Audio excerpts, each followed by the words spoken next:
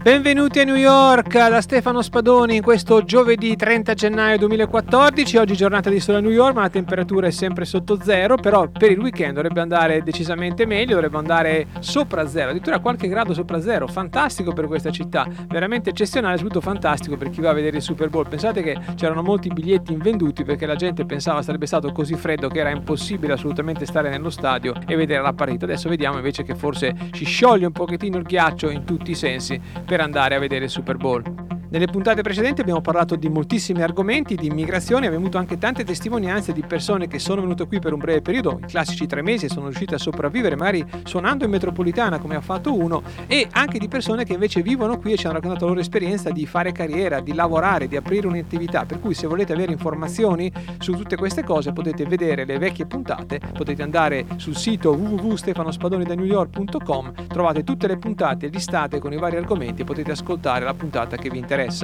Oggi parliamo invece di nuove professioni negli Stati Uniti. Una è quella di, come direi, coccolatrice, non saprei come definirla. Parliamo anche di Freddo polare, parliamo di aprire un'impresa e trovare investimenti, parliamo di amnistia e perché non è ancora arrivata questa dannata amnistia. Parliamo anche di manichini un po' particolari, e parliamo di insegnanti. Cosa vuol dire insegnare in una scuola americana tra colleghi che sono un pochettino agguerriti, molestie sessuali, e ce ne parla Francesca.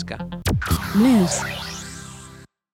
Ma mentre si spera che arrivi il caldo, negli Stati Uniti è stato veramente un disastro con il freddo, nel sud in particolare non sono abituati alla neve. Questi stati come Atlanta in Georgia, la neve è praticamente un miracolo in senso negativo. Non si aspettavano questa nevicata, non hanno nemmeno chiuso le scuole. Alla fine gli studenti hanno dovuto addirittura dormire dentro le aule la notte perché non riuscivano a tornare a casa. Molta gente per strada, non avendo catene, con medaneve, assolutamente nulla, non essendo neanche abituati a guidare con la neve, ha direttamente abbandonato le auto, per cui un disastro totale. Gente ha dovuto dormire dentro le auto, per cui veramente problemi enormi. Addirittura hanno distribuito le razioni militari d'emergenza alle persone. Alcune polizie ha detto addirittura invece di chiamarci, mandateci un tweet, in pratica fate un Twitter e cerchiamo di assistervi in qualche modo. Immigrazione, sembra che ci sarà un provvedimento di legge prima o poi, non si sa se prima o se poi. Comunque molte più persone si stanno allineando per votare questo provvedimento che darebbe di fatto la cittadinanza, prima la carta verde, poi la cittadinanza a molti immigrati illegali, e forse concederebbe anche più visti di lavoro, in particolare l'H1B,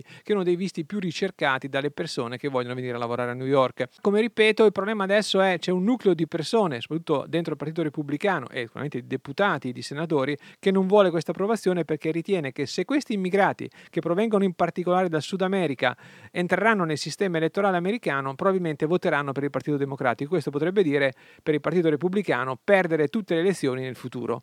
Mi scrive Tiziano, 21 anni, amante degli Stati Uniti e vorrebbe trasferirsi appunto negli Stati Uniti in futuro, particolarmente a New York. Ha un'idea, anzi dice un paio di idee per investire a New York, però cerca investitori, per cui credo che in realtà abbia delle idee, cerchi investitori per venire qui e per realizzare le proprie idee. Inoltre mi scrive, ho letto che in America è possibile creare società in poco tempo e a basso costo e che in alcuni casi danno diritto ad un visto lavorativo. Di cosa si tratta e come funziona? Ora vorrei rispondere prima alla prima domanda dicendo che molte persone hanno delle idee, un paio di idee come si dice, per venire qui e per fare magari affari. Sicuramente molte di queste idee sono buone, però vorrei premettere una cosa: se venite qui per esempio con l'idea di aprire un ristorante a Times Square su un'idea tematica, se vorrei fare un ristorante con tema la Befana, che ne so, o che vende semplicemente patatine fritte o che vende le polpette che fa mia zia che sono fantastiche, ecco, un'idea del genere probabilmente non trova investitori e non viene realizzata a meno che voi non mettiate fuori capitale per farlo. Perché? Perché per trovare investitori negli Stati Uniti dovete avere delle idee che sono supportate ad esempio dagli studi,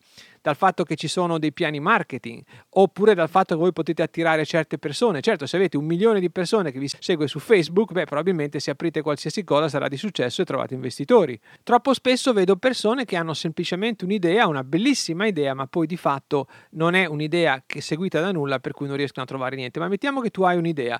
Il trovare investitori dipende molto dal settore. Per esempio per il settore informatico so che ci sono delle riunioni che fanno i famosi investitori angeli, se vogliamo tradurlo all'italiano, italiana, ci sono dei posti in cui si riuniscono e che investono in queste aziende. Per altri settori devi trovare persone specializzate in quel settore. Se per esempio torniamo al ristorante, ci sono persone specializzate nell'investire nei ristoranti, ma spesso si va, come in molti casi, attraverso amicizie, attraverso conoscenze, attraverso network, per cui la prima cosa che ti consiglio è sviluppa un network molto forte nel settore dove pensi che puoi trovare qualcuno che investa, perché la gente di solito preferisce investire in un settore che conosce. Difficilmente qualcuno investe in un settore che non conosce, questa almeno è la mia esperienza. Per il fatto viceversa di aprire una società e di avere un visto di lavoro, il visto di lavoro non viene dato perché apri la società è molto facile da aprire, la puoi aprire anche per conto tuo se vuoi, costa poche centinaia di dollari, apri una corporation, una LLC, delle società che sono molto molto simili a una SPA italiana, però di fatto hai una società, non hai assolutamente permesso di lavoro, anzi non puoi assolutamente lavorare,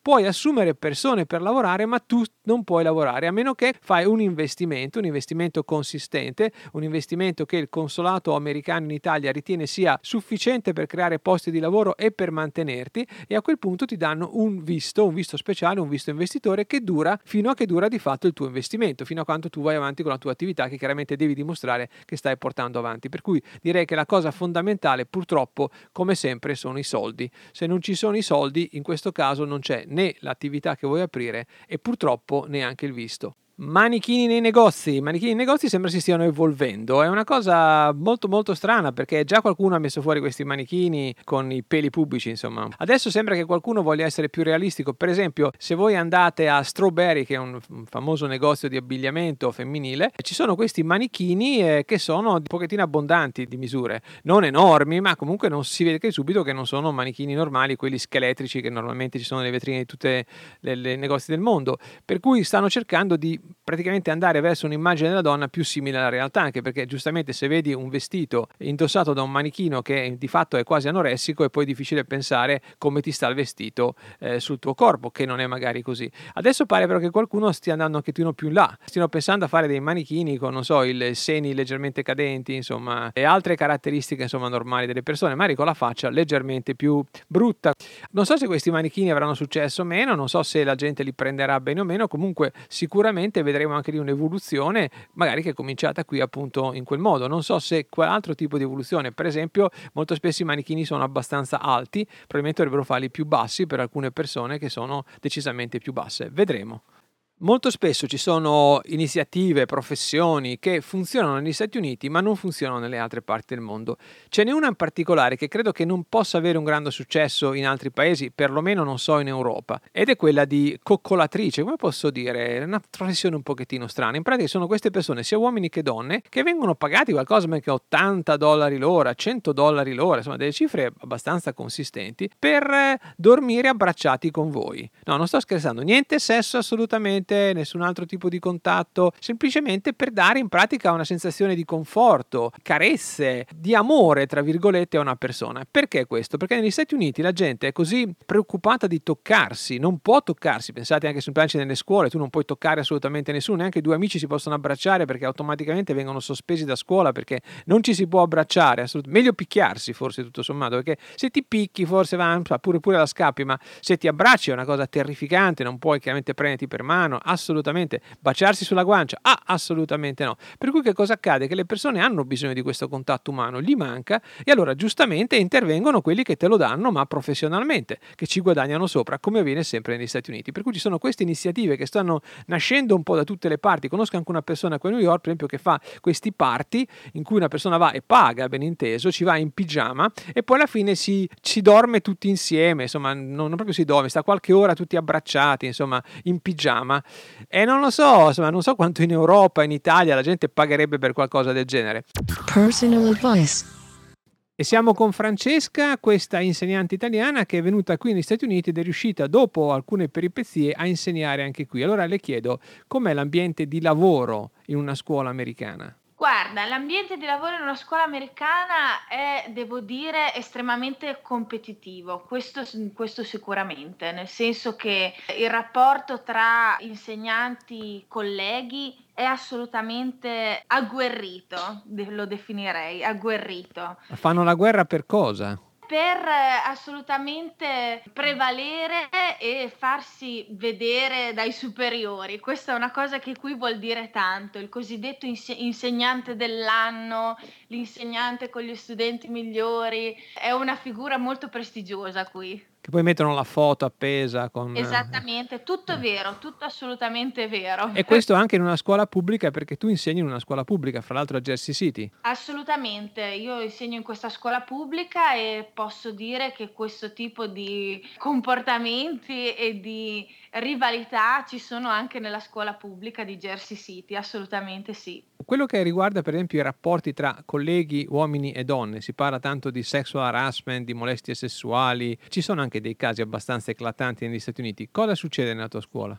Ti devo dire che nella mia scuola, prevalentemente siamo donne, ma, ti posso assicurare che quando si tratta di farsi le solite 2 chiacchiere, no, durante il caffè, durante la pausa, c'è sempre molta attenzione nelle battute che possono essere scambiate fra uomo e donna. È una cosa che si nota. Ci si va molto, molto sul leggero per non appunto incorrere in accuse di un certo tipo, fraintendimenti. Questo è un argomento molto particolare qui, Per cui assolutamente. nessun complimento tipo come ti sta bene questa minigonna, che gambe Assolutamente. fantastiche che hai. Assolutamente no, non esiste, non esiste. Devo dire, questa è una cosa che succede fra donne. Qui è molto comune, è una cosa che mi ha sorpreso da subito, appena arrivata qui. Succede molto spesso, anche per strada, una perfetta sconosciuta ti faccia un complimento su un vestito, un ombretto, un gioiello, ma devo dire che non succede fra uomo e donna. Sì, è A verissimo, scuola verissimo. ancora meno. Sì, difatti per esempio capita che anche uomini facciano complimenti ad altri uomini, ma non uomini gay, intendo dire normali, so che bella Esattamente. cravatta, che bel vestito, così, senza nessuno scopo, e le donne fanno esattamente la stessa cosa, ma tra sessi diversi no, assolutamente Es no, le persone fanno anzi finta di non notare. Bravissimo, è proprio quello l'atteggiamento che ho notato. Inizialmente pensavo: "Ma, ci sarà una sorta di antipatia, ma in realtà poi ti rendi conto che non è questione del non piacersi come persone, è proprio questione di attenzione nel non dire la parola che può essere fraintesa o nel non dare lo sguardo che può essere capito in un altro modo, Hanno assolutamente. fatto anche a te dei corsi per far capire qual è il sexual harassment oppure lo fai soltanto agli insegnanti maschili? So che è stato organizzato nella mia scuola ed è stato consigliato agli insegnanti maschi, prettamente maschi. Ecco, per cui un altro mito da diciamo, da distruggere sull'America è questo fatto che uomini e donne in America sono assolutamente uguali. Non è assolutamente vero, difatti i corsi per il sex harassment vengono fatti agli uomini e non vengono fatti alle donne. Quando poi viceversa vai alle feste private le donne ti mettono la mano sul culo, perché è vero questo, insomma, Verissimo, verissimo. Quando lo assolutamente. fanno la prima volta rimani un pochettino così, sono molto dirette. Sono molto dirette, assolutamente dirette. E anche questa è un'altra cosa che mi ha colpito molto di questo paese. Per cui la stessa insegnante che a scuola è molto attenta anche lei comunque a non dire nulla, anche perché in alcuni casi sono gli uomini a fare queste cause di sexual harassment, perché se possono approfittare non si sa mai, però la stessa donna poi alla festa privata ti mette la mano sul sedere e dice andiamo e tu dici dove? Perché non riesci Esattamente. a capire esattamente la prima volta, almeno lei intende chiaramente a casa sua o a casa tua perché ti ha visto e questo è tutto, insomma, non serve Esattamente, nient'altro. quello è il suo modo per agganciarti. Sì, Va sì. bene, ora a scuola non succedono assolutamente queste cose e i presidi come sono i presidi di una scuola americana? La mia esperienza è molto positiva e molto fortunata, nel senso che io ho una preside donna assolutamente preparata, e che prima di arrivare dove è arrivata ha fatto tutta la gavetta possibile e immaginabile. Per cui è partita dalle supplenze, si è fatta poi le classi normali, si è presa tutte le sue certificazioni di stato e poi è arrivata alla presidenza. È una persona molto, molto, molto E preparata. anche questo è tipico dell'America, dove qualcuno può partire veramente come bidello, insomma, come insegnante, Esatto, e poi fare tutta la carriera fino a diventare addirittura preside oppure tu il capo a volte di un distretto scolastico, per cui non ci esattamente. sono assolutamente limiti. Questa è proprio l'America. La mia preside è esattamente questo. Da niente è partita, si è fatta tutta l'esperienza necessaria che attualmente le serve per poter essere una bravissima preside. Grazie Francesca, ci risentiamo un'altra volta per parlare di altri aspetti della tua America. Assolutamente. E questo per oggi è tutto. Se volete che parli di altri argomenti nei prossimi giorni, vi basta semplicemente scrivere a podcast@stefanospadoni.com e cercherò di esaudirvi. Mi ricevo molti email, molti mi dicono ma non mi rispondere sul podcast, rispondimi in privato. Lo faccio, ma insomma sinceramente a volte è un pochettino sprecato dare la risposta a qualcuno singolo e non darla invece a tutti. Con questo è veramente tutto. Salutissimi, a domani. Ciao Stefano Spadoni.